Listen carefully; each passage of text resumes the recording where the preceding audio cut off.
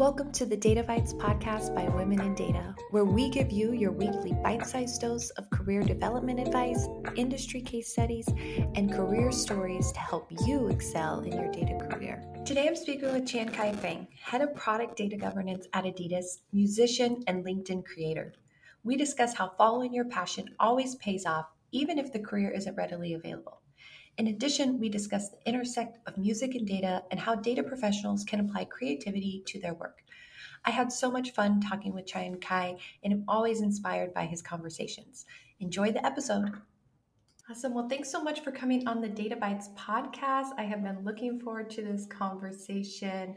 Welcome. Excited to have you. Thank you very much. It's very good to be here. It's a big honor for me to be here, and I'm really looking forward to this. Yes, we were just saying we should give ourselves a pat on the back because this is the third time we've tried to record. So, tenacity always wins, right? I think so many times in my life, it's like, oh, am I going to make this happen? And maybe if you just try it one more time, as we said, getting on the show, third time's a charm. So here we are. Absolutely. I also think at least that the last 2 years of a pandemic and the whole virtual working made us all a bit more patient about technical issues. So we just kept being motivated to do this, right? So here we are. Yes, I would say, your LinkedIn is so inspiring to me. One, just because I was a music major and now work in the data space, and you're the head of data governance at Adidas, but also create these fantastic videos and songs. And when they're so uplifting, I was listening to one this morning about like how we need more kindness on LinkedIn and personalized message. I think this was a collaboration you did. And Absolutely, I listen to your videos and your songs like before work, and it just like puts me in such a good mood and like gets me excited about also working in this virtual manner. So definitely the songs are a big motivation. Thank you so much. I also think that LinkedIn, I know, is a professional network, but I think more and more people show their personal side a little bit on LinkedIn too, because it's part of work-life balance, I would say. And me showing my musical passion in relation to some work-related things is really hitting a niche somehow that not many people know could be done. So I'm really grateful that it's encouraged and that people are welcoming it. And I'm always happy to put on smiles on people's faces. So that's really nice to hear. Yeah, and I think it's such a great example of like bringing, we talk about bringing your whole self to work, but also bringing your hmm whole self to an online platform, right? As you mentioned, LinkedIn's kind of this weird professional network. So we put all these restrictions on it, I think, that don't necessarily need to be there. And at the end of the day, Absolutely. you have a better response when you're like, yeah, I do data governance and I can talk about data governance. But there's also this other side of me, and it's important to incorporate that whole self, whether it's at work or it's on an online platform. Absolutely. Absolutely. So before we dive into the music, you have had a very interesting career in data, and you're someone I would say has had a data career because there's many different roles you've had Mhm. in your quote unquote data career. So do you mind sharing with our audience a little bit like how you got started and some of the different types of roles you've had and how you transitioned along the way? Absolutely. And I think I start maybe with two things that I really liked when I was younger and how that led me to study as well. Because in school, I was always really good in math. And I also really enjoyed advertising as part of watching TV or listening to the radio. So I decided when I was able to choose what I wanted to study, I actually studied business administration and engineering, which is a mix between basically a business major and like an engineer major. And I chose as the focus points marketing and databases. And without knowing about it yet, but that would become marketing analytics at some point down the line. And when I graduated, that was exactly the point when social media analytics, web analytics, and all these topics started booming. And I had a chance to directly actually work as an expert in China for a company called TD Reply, where I was part of helping to build up the Beijing office back in the days. And we really had clients from automotive industries, other industries. And there was the time where basically social media really started booming in China. So there was like WeChat or TikTok, all basically in this time started growing. And the vast amount of data we could analyze about consumers and how they behave and what they do on social media was really fascinating and really let me grow as an analyst. And later on, basically, I started my job at Adidas initially as a product owner for reporting and realization solutions and looking into self-service solutions and dashboards. Then I was leading the social PR and voice of consumer analytics teams. So a little bit looking into how consumer feedback is being analyzed, a lot of unstructured data being analyzed.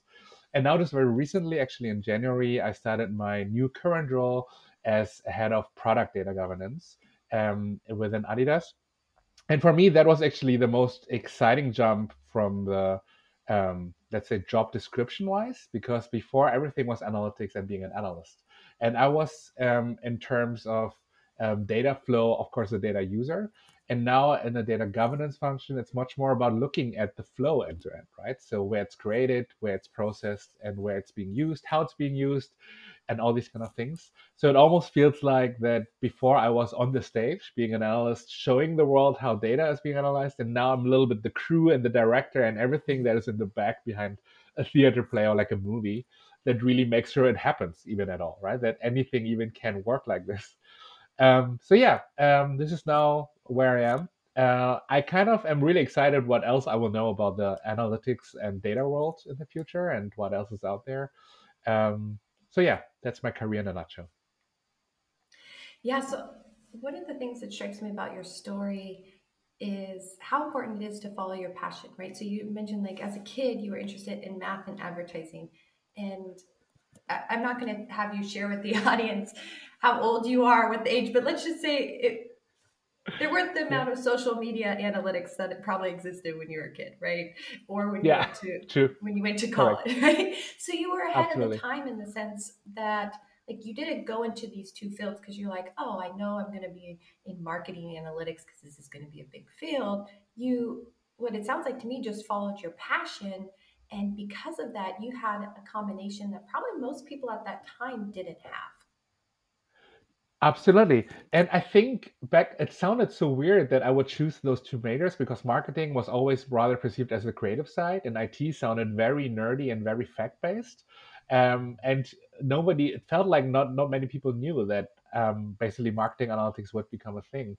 So I was so lucky that exactly my mix of talent and skills was used and basically useful for a new area and of analytics, and it felt really good to apply both. I mean, just even thinking about social media, and as you already mentioned, I'm a big social media user as well myself, so I like engaging there, and that also made me always passionate to understand the human side behind data, right? So basically, what does it mean, and why is certain engagement higher than others? Can I see the pattern? Do I realize what works, what doesn't work on social media? And that applies then to different companies, different content, and all these things. So yeah, I kept on my passion for this one, and I'm still applying it on a day to day now, just now from a different aspect. Yeah, So then the transition into data governance, and as you mentioned, this was probably the biggest one. I mean, it's all data, right? I mean, everywhere we yeah, look, I even think about really engineering and architects, like in computer science, like we're always working with data, whatever kind of span of title you have. But what yeah. was the thing that made you go, and as in your words, kind of front of stage to more back of the stage? Was there a pivotal moment where you were like, hey, this is really important and I think we can have a bigger impact behind the scenes? Yeah, that's a good question. I don't think it was the lack of impact that was there. I think it was just that point in time where I felt that I want to learn something new about the world of data. The world has been changing so fast, and until that point, I've been analyzing the same structures and types of data for a long time in my career. And I think it was just time to look at it from a different way. Plus, as a data user, I was in touch with data governance teams already a lot from a stakeholder side, right? Me being a stakeholder and data governance trying to support me.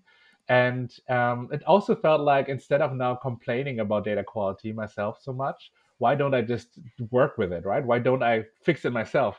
I mean, it's all easier said than done.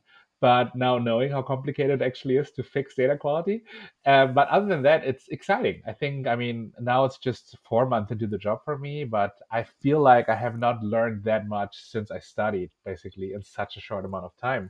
And just knowing, learning about data infrastructures, knowing about data governance frameworks and processes and principles and all these kind of things, it really showed me a new side of it. But I'm really excited also to apply my previous passion and let's say skills to make it more human, right? Because it's easy to hide, let's say, for example, behind a policy or behind some rules, but it's equally important to convince the people and let people intrinsically be motivated to work with the rules and work with the policies to make it a better data landscape for the whole organization. So yeah, I mean, by just using transferable skills from my old jobs and now applying this to new knowledge I'm gaining, it's a really exciting time for me. Yes, and I think this is one of the most exciting parts about being in a data career is there's so much horizontal or upward mobility that you can take to stay fresh and keep learning. I mean, there's always new advancements coming out in AI, which you can keep learning about. But I mean, this is just a perfect example of like, hey, what's that new frontier that I can learn about to really keep things fresh and engaged and provide a new perspective too? Because I love what you mentioned of like, hey, I was an in stakeholder complaining about it, and now I can take that knowledge and be part of the solution, right? And I Exactly. had a very similar experience. I started in marketing analytics as well, and I was always Uh-huh. complaining about getting access to the data. So I switched All over to right. the data engineering team, right? Ah, Because I I was see. like, Uh-huh. hey, why aren't you giving me access to it? And how hard can it be to create these pipelines? Again, came into that side and realized, oh, there's a reason for all of this being the way it is. A lot of times it's my awareness and understanding and not asking those right questions. So I love that story. I think I share very Absolutely. similarities in my experience from marketing to data engineering. Very cool. Yeah. So now today you have an album coming out this summer. Yes. And very exciting. What was the inspiration of? I know you've been creating songs for a while and Mhm. sharing them on LinkedIn. What was the inspiration to release a whole album? All right. Great question. Very fresh question too, huh? I just announced it now a few days ago. But basically, I mean, the first time I created an album was actually when I was doing my studies, and I actually started writing songs when I was 15. So there was a lot of teenage angst in my songs, and when I published it finally during my study years, it felt like a snapshot of my life and of those years when I started writing songs and actually recording them. But since then, I've been writing songs and publishing songs here and there, like one by one. But I always thought, wouldn't it be nice to again have like a snapshot of the years all combined together and something that I leave for the world that they enjoy my music, but also something for myself to always listen to my old songs and know what I was feeling back then and why I wrote it. So over the time after my first album, it's already now passed since 10 plus years, and I have written a few songs now, and I realized that there's a lot of elements where work is impacting the songs that I'm writing, right? Either it's about me really clearly writing a rap anthem about data governance, for example, as you know, right? Then that's very work specific, but it can also be about work life balance and me appreciating being a father much more and spending quality time with the children. Um, so all that related basically came together, and I thought I think it would be a good snapshot to remember how I struggled about the topic of work-life balance, of basically how to put priorities between work and my private life, and how it has influences on each other. And so yeah, this is why my album will be called Work-Life Balance. And I'm working. I have some songs finished. I'm working on some songs, but all in all, I'm very excited to be launching it then in the summer. Yes, I'm very excited too. And I have this feeling we've been living parallel lives, but on two sides of the planet. Me being here in the US, because I also created songs in high school and I look back and I'm like, these were kind of depressing and angry, Yeah, right? And that doesn't fill me anymore, right? And I need to put something exactly. new out into the world. So I love that because I'm like, it is such a snapshot of your life, almost like a piece of data, right? So I look at Yes, data as people's historical interactions data, of, right? yes, Yeah. historical data. And sometimes I think it's important to remember like that's just was a person's point in their life, like the digital trail of data that they're leaving. We can't make all future predictions off of that, right? Just as you and I aren't going to be creating emo anthems probably anymore, right? Yeah, absolutely. Things have changed and time have changed. We have to make sure that we're taking that human eccentric approach when looking at data as well. Absolutely. And I think it's a great reminder to think about how much predictability can be actually used on historical data, right? Because people change, the world changes. And I always bring that example of when the pandemic first hit us with lockdowns, that nobody knew what to do with historical data because everything changed, right? All the consumer behavior all of a sudden went complete sideways. And we had to find basically a new normal and a new level of regular and normal behavior that is very different than before. Yeah, but it's a great point actually. Yeah. So I think most people would look at music as being a very creative avenue and data as being a very logical, right? Kind of a right brain, left brain, as we like to categorize things in hmm neuroscience. But do you see similarities between the two, and how does the two different sides of work influence your work overall? Yeah. I would say just like actually because there's this cliche about data being very fact based and very, let's say, rational, while music is more emotional and more creative, right?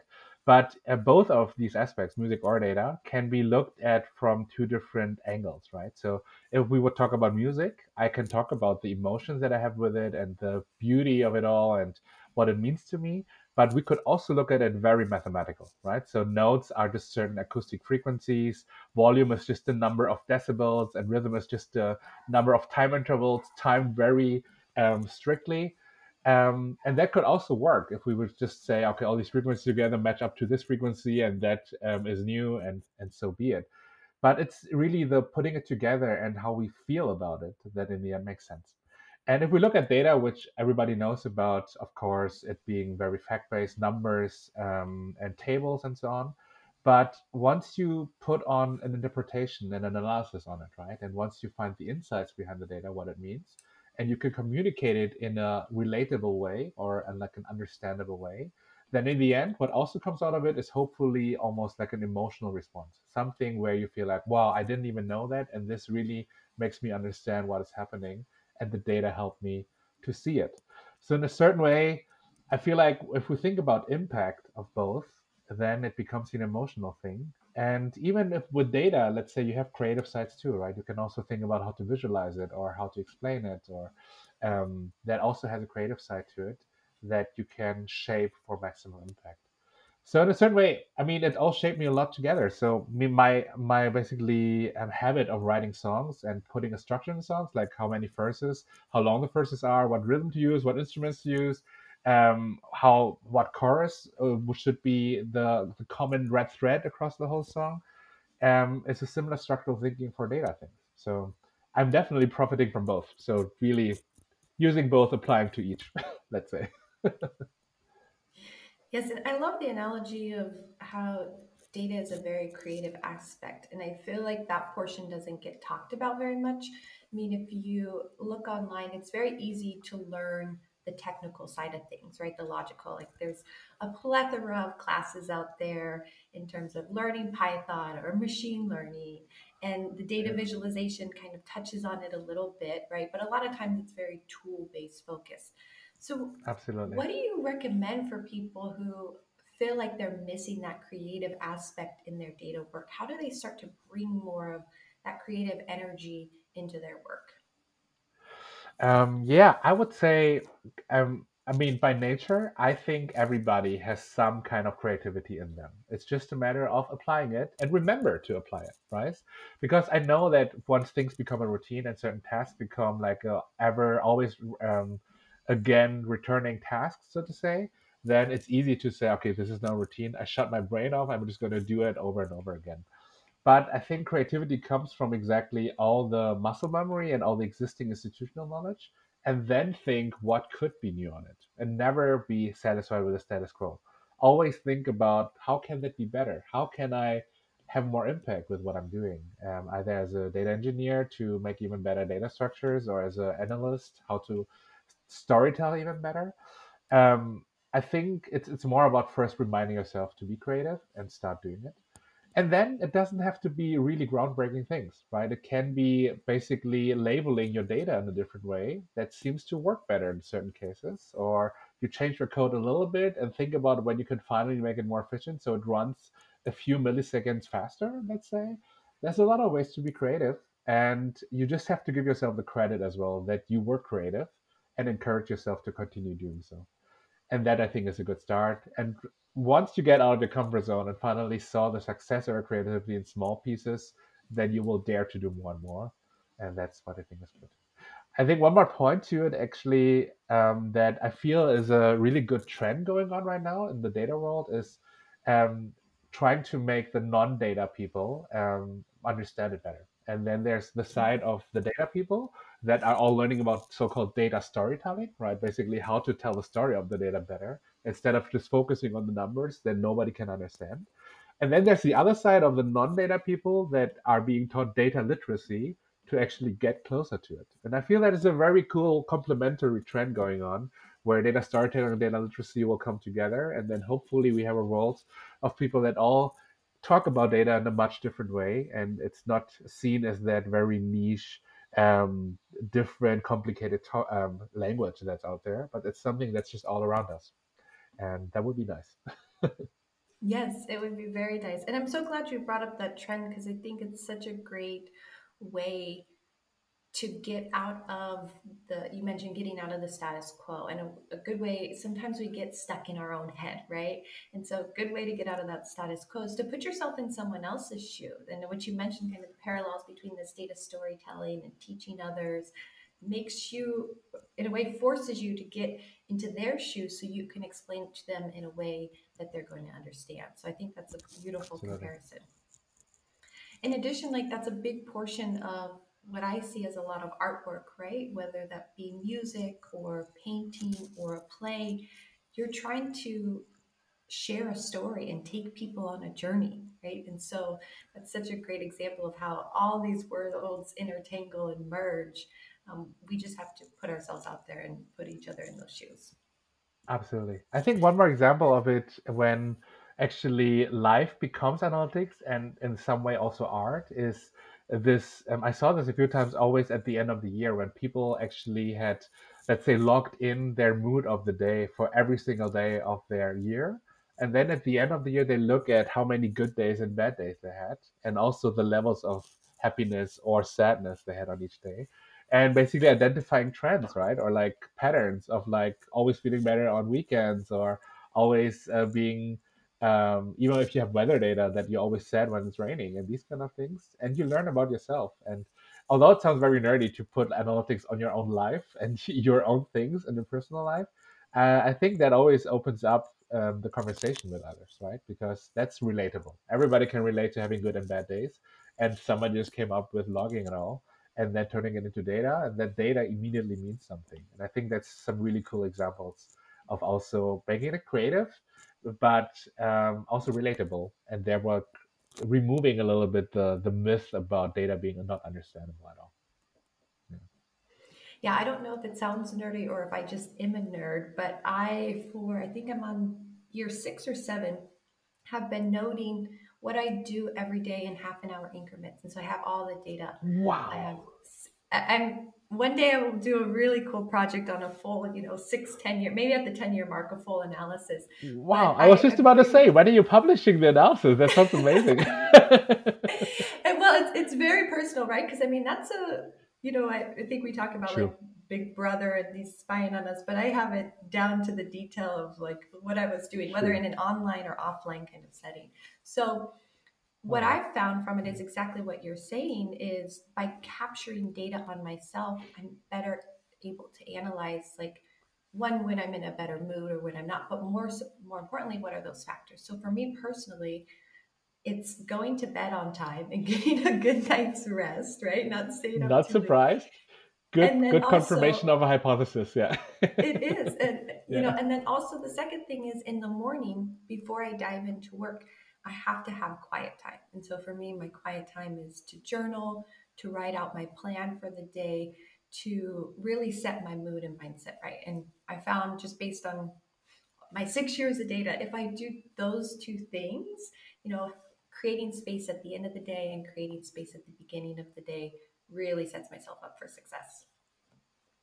That's a great point. I mean, that you can even directly apply to your life, right? Because you know to have some me time during the day and you know how to go to sleep hopefully on time. So you prepare for a good day on the next day, right? So I think it's amazing. Exactly. I've also used it to Great. find like the optimal workout time because I used to work out in the morning and then I tried with the pandemic, I had the opportunity to work out at noon, which was Right. great. And then I've tested out working out in the PM. So I think that for individuals, capturing data on yourself is probably one of the most exciting things you can do. And then it directly affects your life and you can make changes from it from there. So I'm so glad you mentioned that. Great stuff. And there we go. We have a call to action for our listeners as well. I love it. Yes, I love it. So everybody's going to start just creating Excel sheets of their own life, and we'll have a Exactly. party and share it all. That would be I amazing. love it. I love it. Well, this has been a fantastic conversation. If you're ready, I'd love to wrap up and jump into the rapid fire questions. Absolutely. Let's go. All right. What song do you currently have on repeat? Yeah, that's always difficult. I never have just one song, but I'm a huge fan of movie soundtracks and musicals. So right now, it's a tie between the Dune soundtrack from Hans Zimmer, when I'm deeply focusing on something, and it's the West Side Story remake soundtrack because I just love to sing loudly along to things, and I do that in the car usually. So those two right now are mostly on my playlist. I was going to ask if you sing really loudly along things. Is that in the work setting or where that's at? So car seems like a good place to make that happen. I think people Okay, would at work at this point not be surprised anymore. Sorry, but yeah, go ahead. Awesome. Favorite place you've traveled? Yeah, and that would be a trip to Thailand we did in 2014. And I think it was also related to the moment in life where I had like a break and some time for reflection, but it was a really good mix between culture and nature for my point Love it. Happiness is. happiness, that's always changing for me every year, but this year it's being content with what I achieved while being excited for what's to come.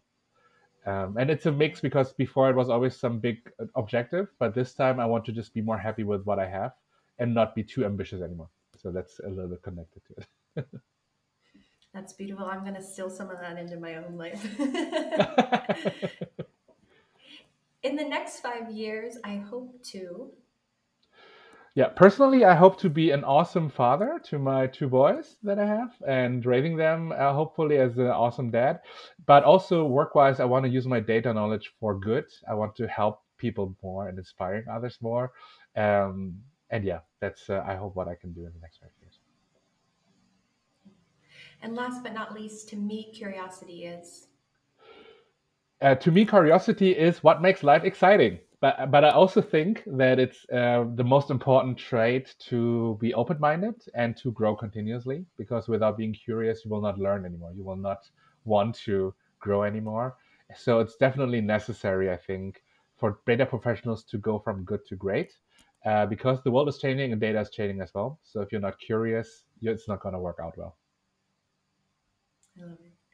Well, thank you so much for coming on the show. I know that people are going to be wanting to connect with you. What's the best way for them to connect? I think best way would be on LinkedIn. Just look up my name. I think it's in the episode title and description probably. And I'm happy to have coffee chats and virtual coffees with anybody who's interested to talk about data or creativity or music or anything. So I look forward to some great conversations. Wonderful. Well, we'll put your LinkedIn in the show notes so people can connect with you and then they can follow and make sure to sign up for the work life balance album drop here this summer. So Great. thank you so much. This was a fantastic conversation. Anything else you want to share with our audience before we wrap up today?